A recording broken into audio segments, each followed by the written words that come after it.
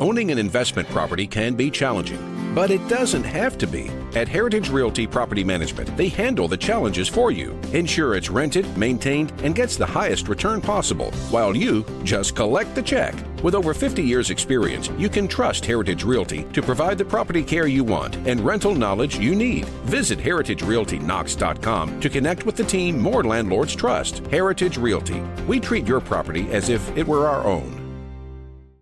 What? Like, I know it's accurate, but I'm going to go back and do my own research and be like, wow, this line has now climbed up to 13, Eric Kane. It was down to 10.5. Tennessee, almost a 2-touchdown favorite, looking for win number 4 on the year, and it kicks off the November slate. That's a 7 o'clock start time. All the action, of course, heard right here on your home for Tennessee football. That's 99.1 FM, the Sports Animal. Yeah, it's going to be the 96th homecoming game here on the Hill. It'll be the 5th meeting all time with the Volunteers against UAB. Tennessee's 4-0.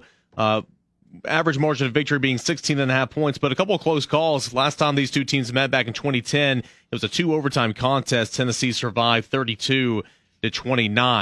UAB is the 5th-ranked defense in the country, yielding only 248 yards per game, 180 yards through the air. That's 7th best in the nation. Allowed only 88 yards on the ground. That is 7th best in the nation. A couple of really good linebackers, Christopher Mall and Noah Wilder. You're going to have to look out for tomorrow at the game as well. Quarterback Tyler Johnston III, TJ3, as we've been referring to him on the program this week.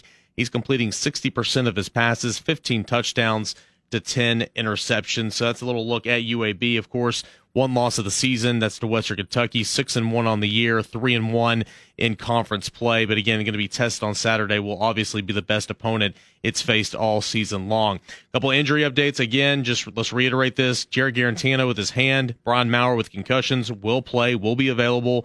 Darrell Taylor with his knee will play, will be available. Darnell Wright and Jameer Johnson, ankle and knee injury respectively.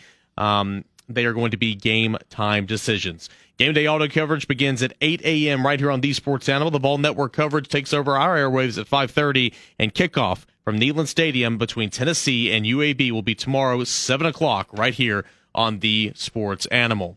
Today's UT football practice reports brought to you by Pools by Heritage. Get your pool started now, from design to construction to maintenance.